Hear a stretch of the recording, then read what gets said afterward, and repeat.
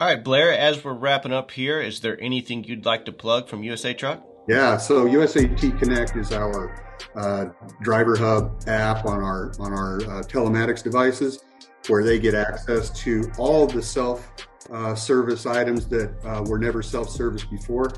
And in fact, one of the new items that's going on to that here in the next probably 15 to 30 days is going to be the ability for them to adjust their own fuel routes without having to call into a dispatch. So, I mean, we're just continually doing everything to take all the friction out of the business for them so that they can do their jobs. Welcome back to the Yard Jockeys podcast. Today we're talking to Blair Ewell from USA Truck. We talk about the lost decade. We talk about how he fixed the culture and, of course, their famous self-dispatch program. Coming up next. So, to start us off, why don't you go ahead and tell us a little bit how you got into trucking, how you got into transportation, and how long you've been in it? Yeah, so I got my start back in 1985. I was in school, freshman in school, and I needed a job. And I took a job as a clerk at Ryder Freight Systems, Yeah. working the night shift of all things. And really, my job was to answer phone calls from drivers and help them assist them with fuel and or comm checks as they needed them for lumping services, etc. So it just was a really fast-paced environment. I loved it, and I thought, man, I could do this. I mean, this is a good career path. So Right. I spent a lot of time kind of talking to some of the people that were veterans in the industry and started looking to them for mentorship and just started growing my career from there. So much so, to be honest, I didn't even finish school. I mean, I dove right in, so I've been doing it for 37 years now. I've had the opportunity to work with some of the greater, I guess, legacy founders in business.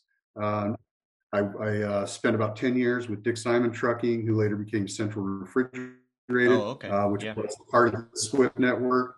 I was at Swift for 13 years, and I've been doing turnaround projects since I left Swift. So um, decided when I came to USA Truck that this would be my last destination. Okay. We've put a lot of effort into USA Truck, and we've really enjoyed it. Now, I was reading some articles in CCJ about USA Truck, and when you got there, what I read was they had called the previous decade the lost decade. Can you Correct. tell us a little bit about what that meant and what the challenges were when you got there? Yeah, so I'll try to summarize the lost decade with uh, the fact that the industry was changing and they were not. Their network was in disarray.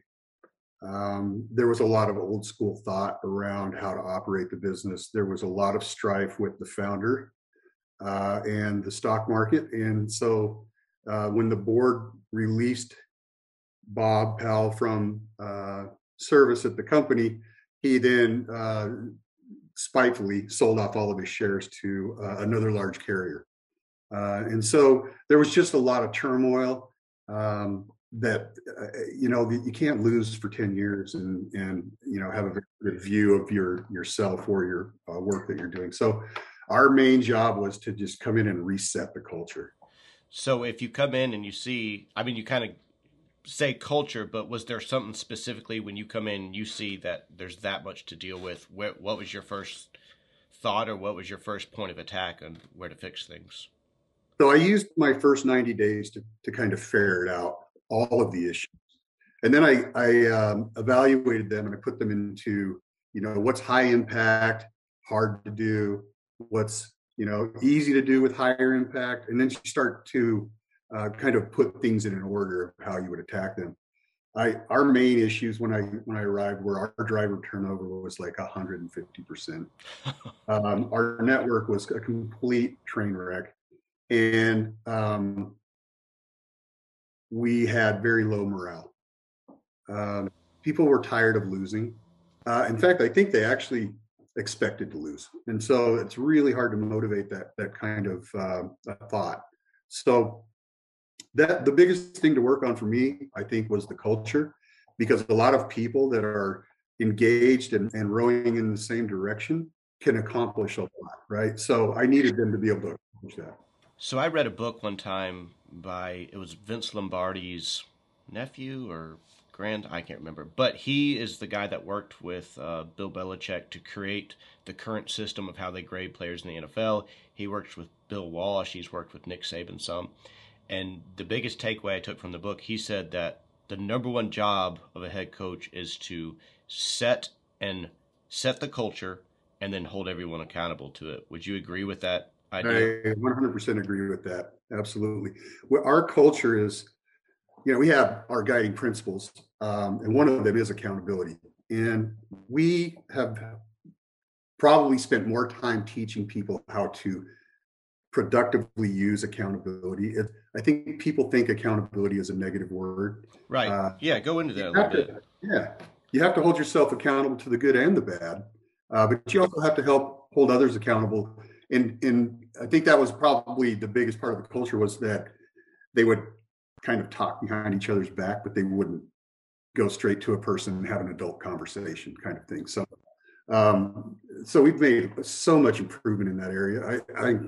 I mean, I'm just blown away with the progress of this group of people. And I'll tell you, we haven't had a lot of turnover through the process. I literally, and I hate to talk about this because it's somewhat upsetting to me that I can't turn somebody around, but I only had one leader that I couldn't turn around, and I had to make him available to the rest of the industry because it was harmful to the rest of the group. So, I mean, that's accountability, big time. Yeah. Yeah, and with accountability, I think a lot of people think of accountability as you're going to find out the bad things I've done, as opposed to I'm going to clearly know where I stand with everyone, so I always know I'm on the right path. Right. Yeah, I think there's many components to accountability. One of them is being able to receive feedback. That thought of feedback being a gift, meaning that you now know exactly where you stand and what you have to work on. Is I appreciate a lot. I get a lot of feedback too, because I'm telling you, I have a lot of room to grow. But I really appreciate feedback, and I think my team really appreciates feedback now, and they view it as a very positive thing. Yeah. Well, so let's kind of get back to you come into this fleet. There's a lot of culture issues. You start diving into figuring out the culture and then fixing it and setting it right. Somewhere along the line, you get to the idea of self-dispatch. Yeah. How did you come up with that idea, or did you come up? Where did that come from? So it really it grew out of our attempts to continue to distance ourselves from the ABC type laws, where treating an owner operator as an employee. At that point in time, we had been, basically assigning them to driver managers who then planned them and then, dispatched them. We did not have the degree of separation that we felt like we needed. And I don't think that the independent contractors really had a sense of being truly their own business either. So they're just kind of stuck in this company driver mentality. So we created the load board, and initially we created it so they could just pick whatever loads they wanted to in our network. It evolved from there, and I remember two of my team members came in and talked to me one day, and they said, "Hey, we'd like to experiment with this load board for company drivers." And I was like, "Okay, let's take 30 trucks, let's do it, let's see what pitfalls are there. It can't hurt."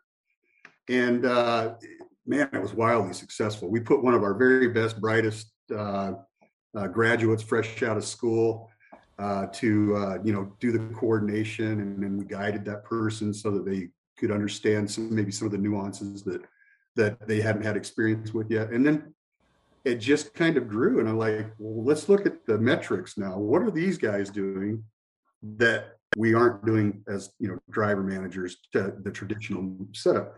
Their turnover was lower, their production was higher, the drivers were happier, their home time was more predictable, and I think they saw a work-life balance coming out of that. And then I learned something I really didn't appreciate until speaking with some of these drivers. They're like, "Hey, sometimes I'm just tired. Like, do you ever wake up and you're just tired?" Yeah. You're like, "Man, I need a day. I just need a day." Well, Right. these guys have the ability to take, what I'll call a mental health day, or, just refuel. And so with, I think that's just where we started going down the path of, man, we got to make choices for drivers. They've got to give them choices, but we've got to give them work-life balance. We've got to give them the opportunity to feel like a part of something bigger. And it's really worked well.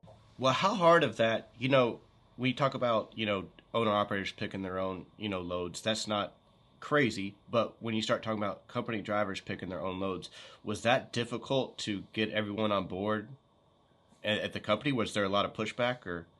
No, there wasn't any pushback at all. I think if I had any pushback, it was just maybe from some concerned sales folks wondering how would we manage our committed service levels on particular customers.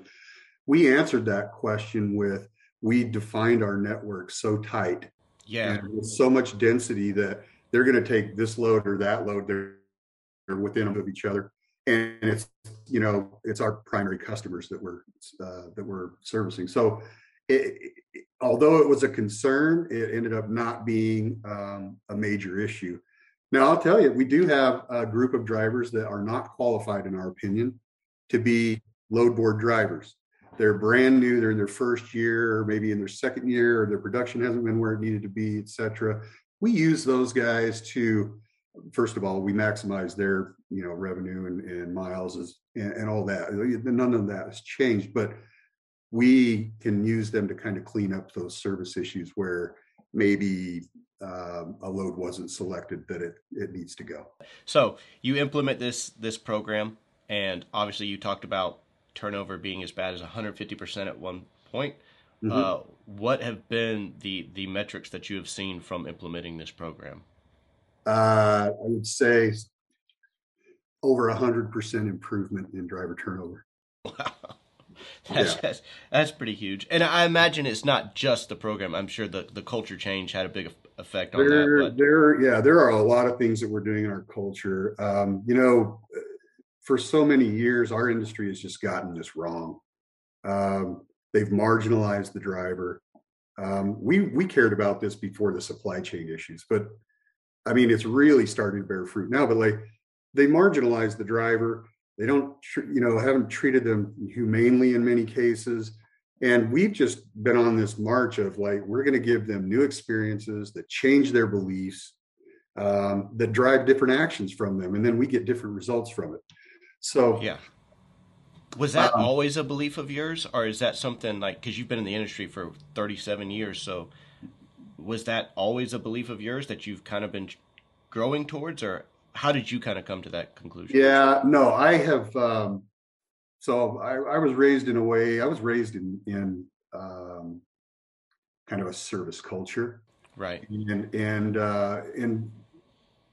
it's always been with me. But however, you're kind of the one sticking out that shouldn't be when you try to provide those levels of service. right. And like 20 years ago, I'm talking, when drivers are just drivers and you're going to take this load because I told you to, and but I've never had that approach with people, whether in the office or a driver or anybody for that matter. So I think part of that in me is rubbing off on my team, but I think inherently people just want to be good to people. They just need to be given permission. Yeah, we do a lot of driver surveys, and one of the anecdotes that we talk about different stories and anecdotes that come from them. One of them was the a dispatcher told a driver, "It's not my job to make you happy. It's my job to just not piss you off enough that you quit." Right. It's like, oh, okay, that sets the tone for the relationship there. Right. Well, you figure that the most of the feedback that they're hearing all day long is either from an account manager, a salesperson, a planner, somebody whose motivation is to take care of a different customer. The driver manager is somehow torn in between safety initiatives, sales initiatives, and taking care of their customer, which is the Right, and right. it's a precarious position to be in at best. And so I've taken a lot of those duties off of them so that the only interaction that they're having with that driver is managing through their personal issues. And it's really improved the relationships that they have with their drivers. Okay. I want to ask you about an idea that I had, and you can tell me it's crazy or stupid, and maybe we cut all of this. But so, in the business realm, most Fortune 500 companies use what they call Net Promoter Score or NPS, Hmm. which is all based on the idea of would you recommend this brand or company to another person. Right. And so when I was thinking about that, I was like, well, fleets have referral rate, which is would a driver recommend this to another person? Right. And so I was like, well, couldn't you just track referral rate almost as an NPS score for driver? I guess driver sentiment. And so but then I was talking to some of the people that know the trucking world a little better around here, and they said, well, you have a confounding fact in there that we pay people for referrals. So we did a survey of over 200 fleets, and we could find no statistical relationship between what you paid for a referral bonus and your referral rate. So just because you paid more or paid up front or however you did it, there is no statistical relationship. So and do you think that could be like referral rate really is just a reflection of how drivers feel about you? Yeah, I do. As I started thinking through your question as you were asking it, and I wasn't thinking about it as a means to respond, but I was just kind of like noodling on it. And I was like, there are lots of interactions I've had with vendors, Yeah. and if they wanted to promise me a free Big Mac, and we'll just use that Yeah. as the item, to refer people to their restaurant, like that's not really motivating for me, Yeah. you know. But if I went there and it was the best dang thing I'd ever had, I tell all kinds of people. So I think that the referral bonus is not a motivator. I think it's great that they get it, but they remember they've got to talk to this person again. Like, why Right. would they refer them into something they don't wholeheartedly believe in? And I don't think that the normal average person thinks that way. So I think you're onto something there, I guess is what I would say. I want to dig in more and do some more research to kind of figure it all out, but I've been kind of wrestling around with it since I guess early 2020. I was asking some guys around here about that idea. But anyway, that's my own personal thoughts. So kind of along the same lines though, I know you and I talked when we spoke at CCJ Symposium. You told me what a game changer Workhound had been for you. Can you tell me a little bit about working with them and what that's been like? Yeah, it's been really, really great. Actually, we have a good relationship with them. They're all about the data, Right. and they want you to have it in however you want it presented. And so we have it sliced up by terminal, by driver managers, we know who's getting what kind of feedback. I will say this about feedback channels. Um, it's more difficult to get positive feedback than it is the negative, right? So people don't generally go out and post positive things. Um, I think the people that are more motivated are literally becoming activists over something that has upset them. Um, that being said, I want all that feedback, right? So I we're smart enough to discern activism versus true concerns, and so we watch our scores kind of ebb and flow, and it just depends on literally what's going on in the world right now. It can really send a shockwave through feedback channels. Right. And so it's been very insightful for us. We get a lot of great feedback through there. We do a call every couple of weeks where we invite all of our drivers, no matter where they're at, to join on this call, and we read this feedback that we've received. And there's a couple of reasons why we do that. One, we're reading it. They need to Right. know Yeah, they're that's a good they're point. being heard, right? So you're being heard, which is almost more important than being answered. Um, so they're being heard, but then we're also addressing here's changes that we've made in response to your feedback. And I think there's always going to be unsavory things about our industry. It just is what it is on the Right. outside of the walls. I can't control traffic. I can't control Right. urban regulations. I can't even control shippers. And a lot of times we give them feedback, but they're so slow to move on things too. So But just knowing that we feel their pain and we're there with them, I think has made a huge difference.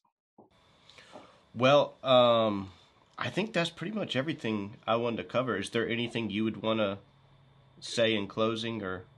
Well, like I said, we're embarking and have been, well, we've been on this mission for a while of changing the way the driver experience happens at USA Truck. I'd love to help the rest of the industry change the way the driver experience happens because we all need more drivers. Yeah. I'm happy to say I've heard all the nightmarish stories from a lot of the other carriers about their, driver need woes and the empty trucks. And I've been thankful that, we have not had that issue here. We're seemingly keeping up with our retention. And so I would say that there's something to the culture and people need to pay attention to it because it's why they're not attracted to our industry. They hear all the bad stories about, forced dispatch or being yelled at or, not getting their payroll correct or not being able to get home. And so we really like to spend a lot of time on the culture. In fact, we're kicking off a major corporate-wide endeavor in April that we think is going to be a game changer for our culture.